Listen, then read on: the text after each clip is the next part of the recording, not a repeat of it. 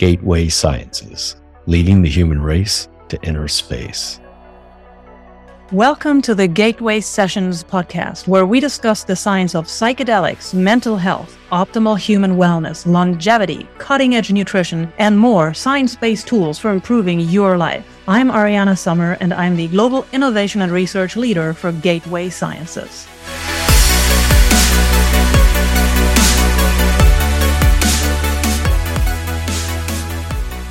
There are millions of people around the world who are looking for healing and well-being through psychedelics. And the emerging psychedelic wellness industry is looking to help and serve these people. What does it take to manage the daily routine of a psychedelic wellness venture? What are the biggest challenges, and how do you establish safe protocols?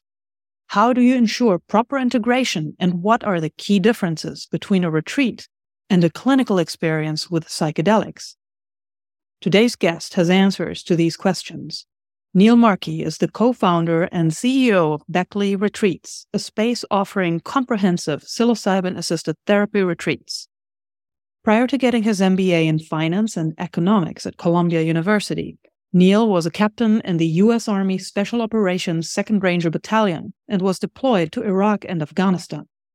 Neil credits mindfulness and psychedelics with his own profound healing from depression and PTSD, and his journey of healing himself in the past has grown into a journey of assisting the healing of many others in the present. None of the content in this podcast constitutes medical advice or should be construed as a recommendation to use psychedelics. There are psychological, physical, and sometimes legal risks with such usage. Please consult your doctor before considering anything we discuss in this episode.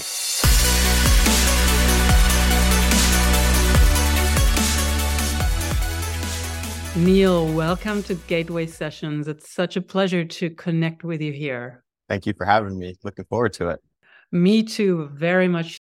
And you have a really interesting life story, and you also have really interesting perspectives and thoughts. For example, something that I found in the bio of your Instagram account, you have a quote there: "The smartest thing I have ever done is learn how to lose my mind." Tell us more about this, please. Yeah, I think that my mind has allowed me to do some things in life are notable or that I'm proud of. But my mind has also gotten in my way and made it really hard to connect with things that are arguably more important than mental frameworks. Being able to use the mind as a tool and not become the mind, I've found to be really helpful. And I'm still figuring it out. It's like a kind of a daily effort. Absolutely. That is a lifelong journey. And could you go into more detail? For example, what would your mind or your brain or your mind or both, what would they have kept you from, especially? And when did you notice that in life? So I guess my quick background is I was in the service. Well, before that, I was doing my undergrad in math. I loved math and thought that I was going to do that as my career. And then September 11th happened. And then long story short, I ended up in the service. Ended up Iraq once, Afghanistan twice. I got back and then went to grad school. And I think it was there that I finally had this realization that I didn't have a lot of control over my mind. When I first, like 10 years ago, I got introduced to meditation, and I really was looking for a way to help myself deal with this misery that I was in, that I've now learned is fight or flight, trauma response, and all these. But I remember sitting to meditate, and you practice present moment awareness. So you just want the attention to sit in the now. I couldn't do that. My mind would run away and it would think about something. And so that was like the first time I think I ever even had that perspective that, oh, I'm separate from my thoughts and there's an observer that's here and the two selves. And then my mind, I think, has been, the mind is great at solving problems. And I think I was an entrepreneur and consultant for a while. And I think I had a bit of a sharp mind, which was good. It could scan the world and look for problems and identify them and break them into pieces and make sense of them and solve them. But if you do that too much, then it can separate you from heart things, connection things, that they're very different parts of us. And if you overemphasize one, you can do it to the detriment of the other. And I just have done that at many periods of my life, and I'm constantly trying to find this balance between the two. One isn't necessarily bad or good. It's, are they in equilibrium? Are they supportive of each other? Yes. Yeah. Thank you. Thank you for sharing this with us, Neil. And just to give the audience also a little bit of more detailed context, you were actually in the U.S. Army Special Operations. You were a captain, Right. second Ranger Battalion. That's right. And what you just mentioned with the being able to scan for problems and then break them up into small parts, is that something that was also part of your training, or maybe an ability you had that was honed during that period of your life when you were serving? Yeah, I think that from a young age, I had, I guess, a high aptitude. I was good at math and I was good at solving problems in physics, and I got rewarded for doing that. And then in the Army, yeah, it's the Army's interesting. There's certainly a lot of planning, but the best operators, my whole position on war and the military industrial complex is very different now than it was then. If we set that kind of debate aside for a bit, the best operators, the best soldiers are actually people that can get into flow state. So get out of their mind and get into the now. You see this in professional athletes and kids, right? Like the mind can get in the way. So it's learning how to get in the now, put the mind away. You need the mind. Like the mind is a tool, but then you have to learn how to set it aside and just get to it. Yeah, I think one of the best like contemporary terms that's used a lot is flow state, which is very different than absolutely being. Yeah. Yeah, and this is fascinating, Neil. I've never heard the expression flow state actually mentioned in conjunction with what you were just talking about, with the best operators are those who can actually get into this flow state. That's really interesting. And something else I'd like to know. So when you came back into civilian life and you were dealing with all kinds of things, and you, for example, I read that you tried different anxiety medicines, but nothing really helped. Prior to your first foray into meditation and then getting deeper into it, was there anything at all that gave you support, whether from the side of the medical or the military complex, or did you feel like you were completely on your own? First, I wasn't this like really special unit. I was more of just like a support guy. I was among like real heroes of mine, and I did what I could. But there was a lot of people that have had way tougher goes than me. I was quite fortunate. And did I feel helped? I think I think the service was trying to help. It's just, we have a very elementary understanding of the mind and the central nervous system and the trauma response. And we don't really quite know what to do to help people. And we're figuring it out. We've come a long way just in 10 years. So that's promising. But yeah, it's like that. If all you have is a hammer, everything looks like a nail. I think that's the military. It's like they have the Western medical system to reference, but like they just end up pumping guys with a bunch of pills. It's not uncommon for people with severe PTSD to be on 20 or 30 medications. I'm not exaggerating. It's nonsense, but it's just like what they know. So I guess I think that people were putting a lot of time and resources in trying to help guys like me that were transitioning. They just didn't have the right toolkit and do this internal work. You have to want to do it.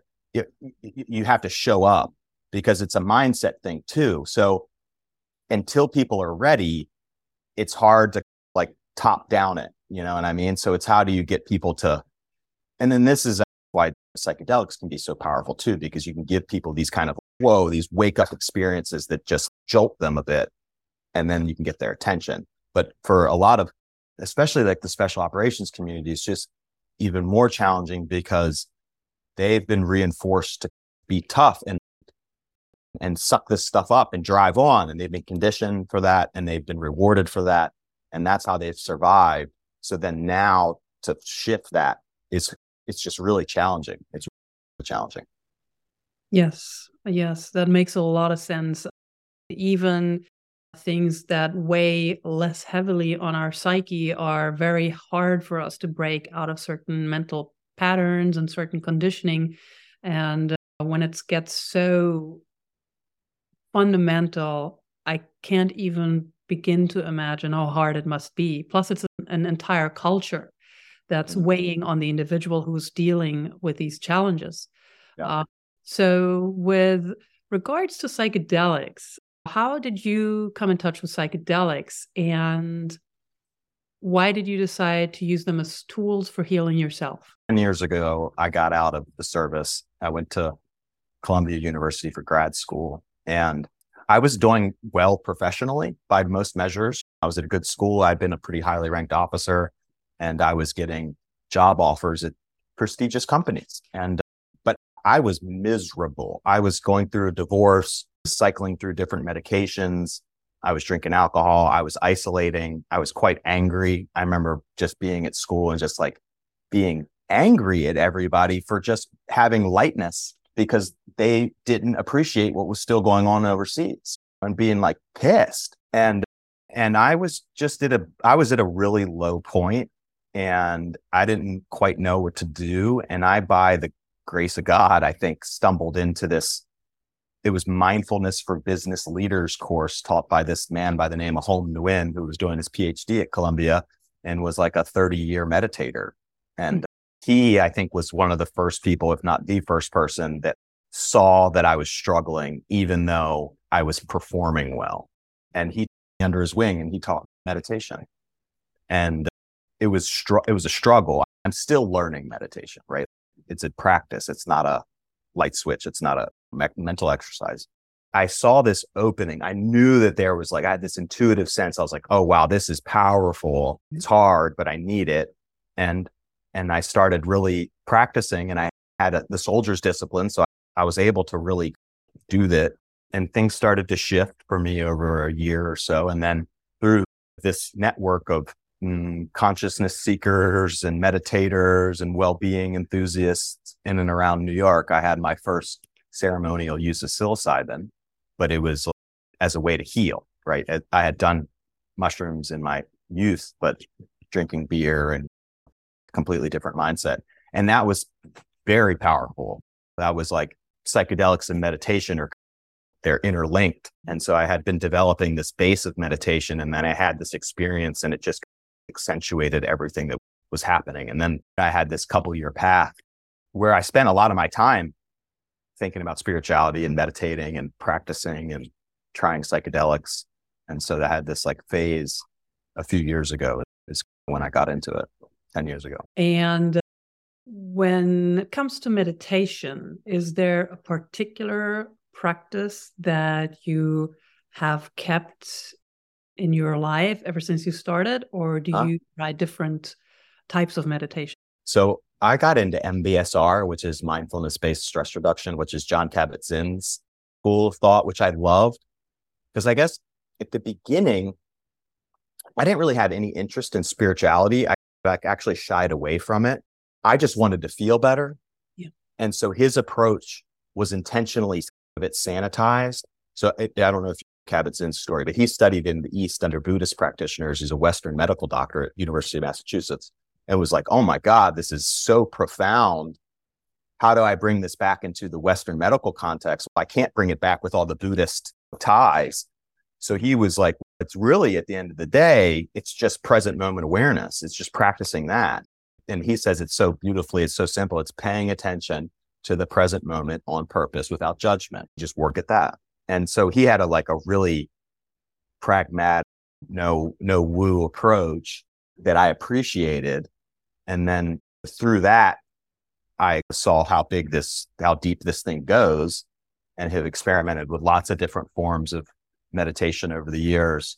But most of the time when I meditate, I still just do the breath awareness, just sit on the breath, depending on mood and what's going on. I'll experiment. I like the MBSR, a lot of different spiritual traditions have the body awareness scans and humming and chanting, and there's all different types, but they all have the very consistent theme, which is now. Exactly. Thank you for sharing that, Neil. And I think the MBSR is a very good starting point for people, who are not connected to or interested in spirituality to get that started. And I recently read a really interesting article about humming, since you mentioned it, and how humming has profoundly healing effects on our nervous system, certain chemicals that then flow into our body, produced by our body.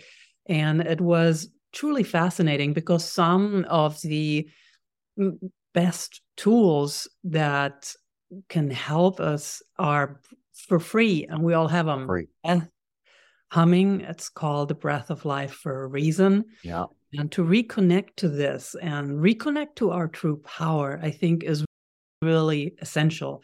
And that is something that a lot of people that I had the privilege to talk to about psychedelics have shared, that psychedelics can help reconnect to one's own agency, to one's narrative, instead of having your story written for you. Yes. And you are the co-founder and CEO of Beckley Retreats. Yes. And you offer comprehensive psilocybin-assisted therapy retreats. So I would love to, a little bit further down the road of this conversation, talk about this agency and reconnecting to our power. But first, I'd like to give the audience an introduction about your mission at Beckley Retreats and also the space you provide. So our programs, they're non-clinical, so they're not technically therapeutic, because of the legal jurisdictions where we work have well-being programs, but we are upping the standards of these programs. So really more people will get safe access to these profound, mystical. A lot of the conversation out in the industry right now is around how beneficial these plants compounds can be for severe PTSD, treatment-resistant depression, anxiety disorders, you name it, at this extreme end of the trauma spectrum. And that's great. But there's also this benefit for the betterment of the, we would call it. And so people that are listening, but maybe want to become more creative or more connected, grateful, right? Just by virtue of you and me being in the United States on a Zoom call, and I'm in New York and you're in LA, you could make an argument that we're in the 0.01% of mankind that's walked the earth, right? Like legitimately. So then why are we as Americans and Westerners having such a hard time to be being happy, right? It's because we've swapped out the things we really need oftentimes for material things and ego-centered things, right? And programs are helping people more self-actualize and get to even better versions of themselves, more empathetic, more creative, more energetic versions of themselves. And our programs, they're a blend of science with indigenous tradition. And we find that there's beauty in both. And there's actually really not a divide between science and the mysticism. They reinforce each other. If you look at the real fundamental levels, you really pull back the onion. And our programs are 11 weeks long. We find that psychedelics are powerful, but they're a tool. They're just a tool. And although people can get a lot out of just an individual mystical experience, we think you can get much more if you take them through a structured program and kind of give them some of these complementary practices to help them learn how to maintain these benefits, right? Like really what you need is habit change, and you need mindset shift, right? You need kind of action, and you need the mind to have different way of looking at things. So our programs is 4 weeks of digital preparation where we teach people meditation, we teach breath work, we encourage some healthy diet changes. We get the group dynamic started. So all of our programs are done in a cohort model with 15 to 20 people, because that's part of what we need to is authentic human connection. Many of us have gotten away from that. And then we do 6 days in person at beautiful locations, deep in nature. We believe that doing this work in nature is really important, or it's more optimal to do it in nature. Technology, doing a bit of the digital detox is how we run our programs. And in that 6 days, we're doing all of the practices that we taught in the digital session, but now we're doing them together in nature. So we're meditating together, we're doing breath work together, we're eating really incredible, like organic meals. And then we have 2 psilocybin sessions. Those are on day 2 and day 4.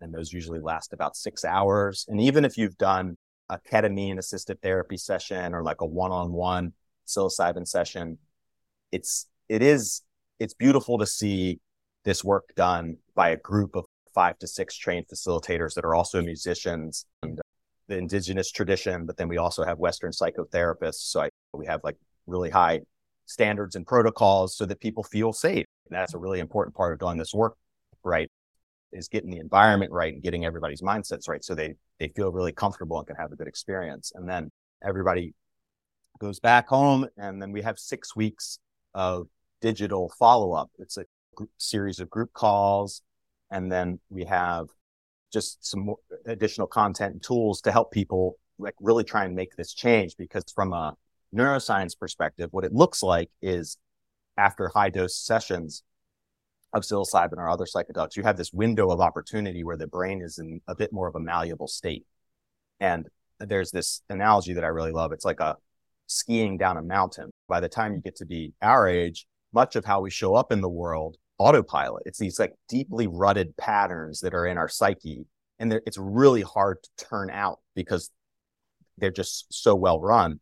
Psychedelics, these high dose experiences can do is they almost put a fresh layer of snow. Now, those ruts are still there to some extent. And so if you're not thoughtful, you can go right back into them. Like the mind will go back to its old way. But if you're intentional and you really plan and you really do the work and you show up, then you can lay in new pathways. And so you have this window of a few weeks to a couple months where if you do the talk therapy, if you do the meditations, if you really try and get committed to getting in nature more and changing who you're spending time with, it looks like it's more likely those things will stick. So that's like why we think this comprehensive program will give people better long-term outcomes. That's really excellent, Neil. I think there is also quite a consensus that is growing about how important preparation and especially also integration is, so that people are not left alone with what potentially is an amazing and a great experience and may be helpful on its own. But the true power of these experiences comes when one is guided by people who know how to take our hands every step and make sure that these experiences also anchor. Yeah. Thank you for describing what really sounds like a gorgeous setting where you're having the retreats. And now, of course, the setting and also the energy aside, as far as the outcomes are for, let's say, mental health, do you have any anecdotal things that you can share what the difference between experience in a clinical setting and a retreat experience may be? From like an individual's perspective? Yeah, I think that, look, the clinic model and the one-on-one kind of therapy model looks like it's really working. Like the data is certainly supporting that, particularly for these treatment-resistant depression and severe different anxiety disorders and PTSD. So we should keep doing that. What we're doing is different, right? It's non-clinical. It's generally more people that have something they want to work on or they're feeling like they're stuck. Everybody's got stuck because we're human beings. But for our individuals, yeah, I think that even people that have done the one-on-one sessions, it's a bit magical to do this in a group, to do it in nature, to have a bit of a digital detox. And really, what the problem with the clinic, I think a lot of the benefit in some way does come from the space around the experiences. And so if you don't create the space, you're not given as much opportunity for the newness to present itself and the shifts to happen. So if you do a clinic session and then you go right back to work, it's going to be harder. We create more space. Our programs, there's a reason why they don't feel like a corporate offsite. They're not supposed to. It's supposed to flow and you're supposed to have time to just be and be in nature. Nature's healing on its own. But yeah, we hear from people that have come through that have done clinic sessions that they thought they knew what they were going to experience, but then this is unique and different. And the live music is really beautiful and important. Again, I think that having a psilocybin session with a beautiful playlist playing from a speaker is great. That's great. More people could probably benefit from that. I think having a group of 5 or 6 facilitators that have been doing this work for decades that know how to use music and read the room and are doing this kind of art form is really beautiful. And you got to see it you got to see it to believe it. Honestly, it's really special. It sounds wonderful, Neil. And I also liked what you mentioned before about how spirituality and science are now also connecting, and that it's a mix of both, especially when you look at whether it's the retreats or therapy that use psychedelics. And, there's some people that we deeply connect with the idea of science, like Albert Einstein or Isaac Newton. And what's interesting is, and there's many more, but what's really interesting is that both of these men were actually deeply spiritual individuals. And there's a quote that I'd like to read from Einstein. And he said, "Who is seriously involved in the pursuit of science becomes convinced that a spirit is manifest in the laws of the universe, a spirit vastly superior to that of man, and one in the face of which we, with our modest powers, must feel humble." He's got some incredible quotes. And yeah, one of my favorites of Einstein's, he says because he saw this, right? Like you said, a lot of the physicists and the mathematicians saw the complexity and knew that there was more. It's obvious if you really, we can go off on a full tangent here and go into the physics. But one of my favorite quotes of his is, he says, there's 2 ways to live your life. One, as if nothing's a miracle. The other is as if everything's a miracle beyond our ability to fully rationalize with our mind. It's happening. And if you take the time to look, you can see it. And an example of this in Western medicine would be the placebo effect or doctor bedside manner. These are very well documented things that we can't describe. We have no idea how that happens. And there's so many examples of this when you actually start looking at physics, right? You start looking at what's happening at the fundamental level. You look at the quarks, which is the most elementary kind of unit of something that we can see. It's pretty much consensus that they appear out of a vacuum from nowhere. Okay. And we are all compilations of that. All right. If everybody can agree on that, then something pretty wild's happening. And I think it's more of just like a humility thing where it happened in the last couple 100 years, but where we developed the scientific method and then we said that we can't basically draw a straight line to or solve on a chalkboard. That was just going to go over to woo, land does exist. You can see it. We just can't explain it. So as long as we are okay with that, just like knowing that there are some things that are beyond our ability to rationalize, and that opens up a whole new world that's beyond mind. Hashtag quantum physics, quantum entanglement, all those things Right. that science. It gets so weird. It gets so, and it's okay. We'll continue making incremental steps to understanding, but we'll never fully understand it because by definition, it's the inexplainable, right? Yeah. But like we can keep stepping towards just like infinity, but in math, right? Like no matter how many times you divide a line, there's infinite there. There's infinite points between any 2 points. So you can keep cutting it and keep getting closer and closer. And there's still an infinite amount of things to know and understand that we won't. And it's okay not to know everything. And I believe the moment when we become humble and step into that is also the moment when we actually will understand much, much more. Because when we become humble and set aside the stiff parameters of what we believe, this is how the world works, and if I can't explain it, whatever I can't explain doesn't exist, that's actually when we become open to receiving information that can help us understand everything a tiny bit more. Exactly. And that's also actually, if you look at it, root of science is that it is about going further, asking more questions. And it's not about shutting down stuff just because you can't explain it. Beckley Retreats is actually part of a bigger cosmos of the Beckley Foundation. And the Beckley Foundation. Did you use the word Cosmo for Amanda Fielding's son's name is Cosmo. Oh, I had no idea.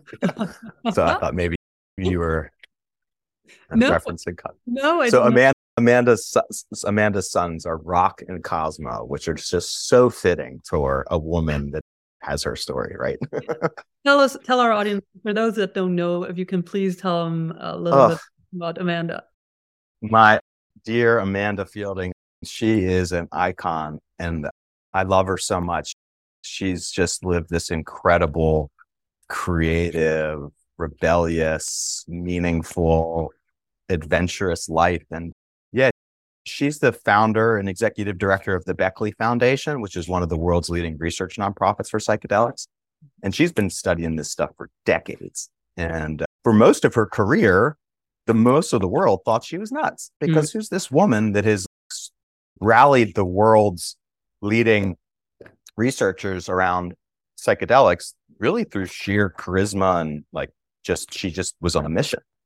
And she built this beautiful organization that has been doing a lot of the research that is why we are where we are today and are able to stand on this research and say there actually is something here. It's not just hippies.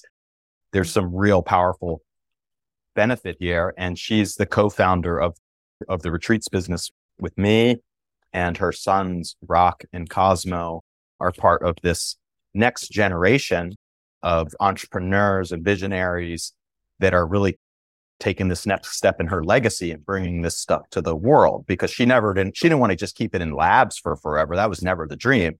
It was, how do we get this stuff safely to people so that they can have these incredible experiences and live a fuller, richer life. And Amanda will tell you nonchalant, it's so beautiful. She's like, all I ever wanted to do was save the world. And it's hard to argue that this isn't one of the best potential tools to really help people deal with what's going on and better states of being and become gentler and kinder, more connected. So yeah, it's beautiful. There's this whole Beckley ecosystem now. Cosmo runs Beckley SciTech, which is a drug development company, which is developing new compounds, iterating off existing compounds. And then there's Beckley Academy, which does facilitator training. So there's a huge gap in just the number of facilitators that are needed to fill this demand that's coming online in the next however many years. And then there's the foundation, and then there's retreats, and then there's a handful of other kind of businesses that are in this ecosystem trying to bring this stuff to the world in a safe, mindful. Outstanding. And the Beckley Foundation was actually also instrumental in a lot of research studies that are coming out of such renowned universities such as Johns Hopkins here in the US. Yeah, Hopkins, a lot of kind of the seed funding in the architecture of how we were thinking about psychedelics has all come from the Beckley Foundation. It's really been the Beckley Foundation and MAPS, the Multidisciplinary Association for Psychedelic Studies with Rick Doblin, that have been driving this stuff. And the foundation also does a lot of, not just research, but has done a lot of really important public policy work. So trying to push countries to rethink these silly drug laws that just make no sense. The Beckley Foundation's been driving that for decades. So Amanda's an icon. She's so amazing. One thing I love about her too is it's never been about the money for her. They're a privileged family, didn't need to, but she's never tried to amass a bunch of wealth for herself. It was really just, she believed that this stuff was good and these compounds could help a lot of people. And she just ran with that and has continued to run with it. And she's turning 80 soon, and she's still working 12-hour days because she loves it. And she's finally getting the recognition that she deserves. She was just in The Economist as the queen of psychedelics. Forbes called her the queen of the psychedelic renaissance. So it's cool to see her get this recognition that she deserves. That is wonderful. And we'd love to also have her voice here on Gateway Sessions if she's available sometime in the future. Yeah, we can talk about getting on her calendar, as you can imagine. Oh, yes. She's in New York next week, actually. She'll be giving a talk here, which is really special. Well, at some point or the other, I would really love to connect with her. Her mission and what she's moved in the world are just phenomenal. Yeah, it's incredible. She's incredible. Yes. And back to your mission, Neil, back to Beckley Retreats. What are the biggest challenges running a retreat? It's tough work. It's emotional work. So a lot of times people will have these challenging experiences in our programs. So holding all that and having facilitators that have enough emotional stability and things to be able to manage these like big events for people, figured out how to do that. And you really got to have excellent facilitators. You have to have people that have seen it all, done it all, don't get worked up. Yes. And people of high integrity, of course, because especially when you're dealing with individuals who are in a very vulnerable state. Yes. Yeah. Potentially also experiencing something like this for the first time. Yeah. I can imagine that the screening process for facilitators is very tight and also very what do you, the obvious aside, what do you base your decisions on when you actually decide to work with a facilitator? Yeah, it's super important. There is like a resume component. When what I mean by that is like documentable experience, number of sessions that they've been in. We ask people, give us examples of your most challenging ones. How did you manage that? And we're looking for people that have over 10 years of experience doing this type of work as like a bare minimum. And then for a senior facilitator, we are doing this blend of West and traditional or non-West. And so we do have a psychotherapist on each program. And it's important because they have a skill set that can be really helpful in the preparation and the post. And also, again, in terms of creating safe spaces, if you're bringing people from the West down, they like seeing letters after the name, just a fact. And that's okay. It makes people feel like there's some standards, and there are. We also have senior facilitators that have just like deep, long-term indigenous experience, just like running these ceremony programs, right? And there's a way that they do them that's quite artful. And we like pairing those two kind of modalities together and then filling in teams around kind of those two leads. So you asked me about like the screening. So there's this like kind of check, have they met this criteria? Do they have the right credentials? Do they have enough reps under their belt? But then a lot of and this is something that's a bit harder to standardize, but it's trying to get an understanding of what is their current state of being.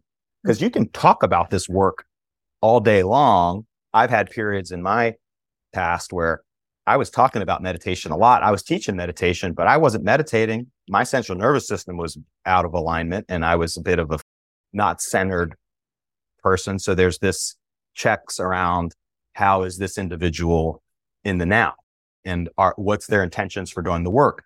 You can have folks that are at a place in their life or whatever, where they really are just coming humbly into it as like in a service mindset. It's not about them anymore. That's what we look for. We look for people that show, right?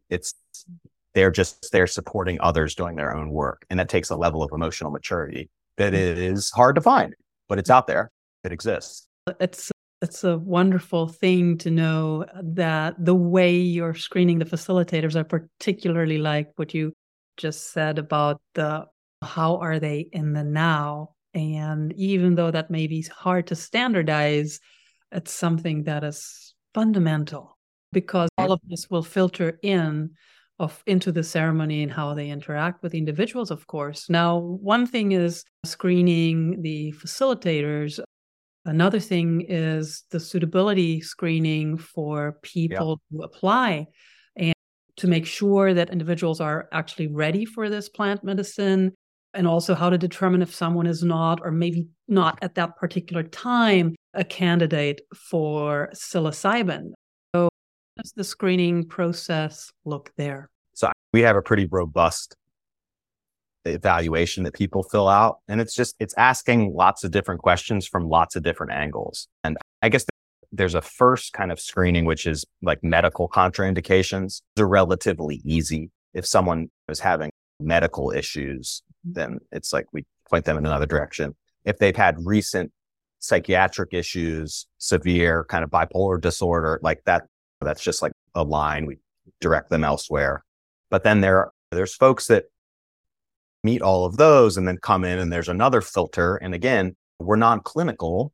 And so we have to manage who comes in so that we can have good group dynamics and that everybody's in there for the same intentions. We can't have someone super far on the extreme end of the trauma spectrum and then a group of healthy normals, and then the whole thing becomes about that one individual. So we have to be mindful about where everyone is. You can get a lot. You ask people these questions about their childhood and how they think about their relationships now, and you see how they respond. And then we have calls when we just see what people's intentions are and what their expectations are.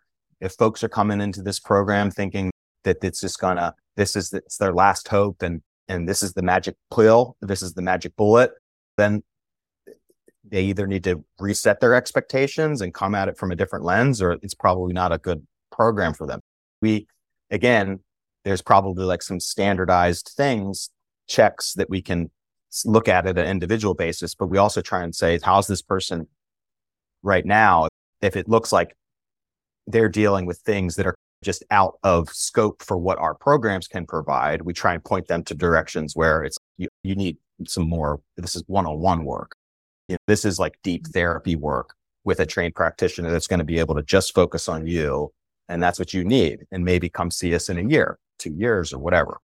It's a very thoughtful individual decision. Excellent. We say no a lot. And that's a very important thing as well. And also here, it appears that it all comes down, like with the facilitators, to who is the individual in the now. Something that I'd like your take on with regards to medical history is particularly a lot of people who are dealing with trauma, depression, anxiety and such, if they're on a conventional Western medical program, they might be taking SSRIs and SNRIs. And what is the interaction there with psilocybin? And what do you do if somebody comes to you? This is just what they're dealing with. They're on these meds. Otherwise, actually would be a good candidate, but right now they're on these meds. Yeah. And this is something that we continually revisit, and we have experts that are consulting with us on this to make sure that we open up our programming as wide of population as possible if we believe that we can really help them and can do it safely. So with SSRIs, it doesn't look like there's any medical like contraindication. Like there's not a danger. It's not like you're taking SSRIs and you take psilocybin and you're going to have some type of medical event. What it looks like is the risk is because of what they do to the chemicals is that you might have a dulled experience. So you might take 3 or 4 grams, but if you're on a high dose of SSRIs, you might not feel anything. And so, but some people can. And so how we've been handling that is, again, we don't provide medical advice. So it's really, if someone comes to us and they're on SSRIs, it's not a complete no. It's a go back to your current existing primary care, see what they think about potentially doing a program like this. And if you guys get thumbs up from your primary, we will on a case-by-case basis potentially approve. But you need to know that there's this risk that you come down and you don't feel anything. There's this, you have to manage your actual medical care with medical practitioners. But it's a case-by-case basis. And again, it's more, try and only take people that we feel like are at a place where this is the right type of work. You know what I mean? Some people just need more one-on-one work if it's like severe things that are going on. Thank you, Neil. And one thing I would like to actually bookend this wonderful conversation with you, something we touched upon before, and that is agency and getting connected to your true source of power again. So many ailments we have today, I feel, come from a disconnection, whether disconnected from nature, we're disconnected from community, from our true self, because we may just have a persona, we just function in a way that we think is expected of us, or we just yes, a lot of things, maybe trauma, and maybe things we're ashamed of and put them in the emotional closet. What's your take on psychedelics and how they may help us get in touch with our own power again and our agency? Yeah. I think you said you get to this point in life where it becomes a bit of an autopilot you're in these loops, neuroemotional loops, mental loops. You cannot even be able to see it objectively for what it is because you're in it. And what psychedelics seems like they can break those loops for a bit, and they just allow you to come back in the now and see things with a bit more clarity and objectivity. And then with that awareness, then you can make choices, right? If you see what you're doing in your relationships or at your work that continues to put you into these loops, and you can zoom out from it for a second, then you can try and actually make some change. But unfortunately, because of the way we live, it can be hard to make those shifts without that kind of third party perspective. And that's what it is. It's about being able to gain a different perspective, because when we're so tight in a certain place, all we can see is what we've been used to see. We're not even aware of all the possibilities out there. And it's noisy. We're so overstimulated, right? And the central nervous system's activated. Most of us are in some state of fight or flight. It's a spectrum, but are in some activated mode. And when you're in that mode, you just see the world differently. You see everything differently. You see it because you're in a different state of being. Psychedelics and meditation, some of these other practices, they allow the mind and the body to settle, the central nervous system to settle, and then you can see the world through a different mode, through a different way of being, which then allows for all different types of positive benefits and change. And Neil, for people who'd like to learn more about whether this is something that could be helpful for them, they'd like to learn more about the Beckley Retreats or Foundation, how can they get in touch? Or if they want to get in touch with you, how can they find you? Yeah, it's just beckleyretreats.com. I'm Neil at beckleyretreats.com. I love talking to people that are considering this work, so they can reach out to me. And then even on the site, there's a way you can kind of book a call. You can book an intro call, and it'll be someone on our team can get on and see if there might be a fit. Excellent. Neil, thank you so much for coming on Gateway Sessions, thank you. for sharing your story, your mission, and for all the beautiful work you're doing. It's been a real pleasure. Gateway Sciences, leading the human race to inner space.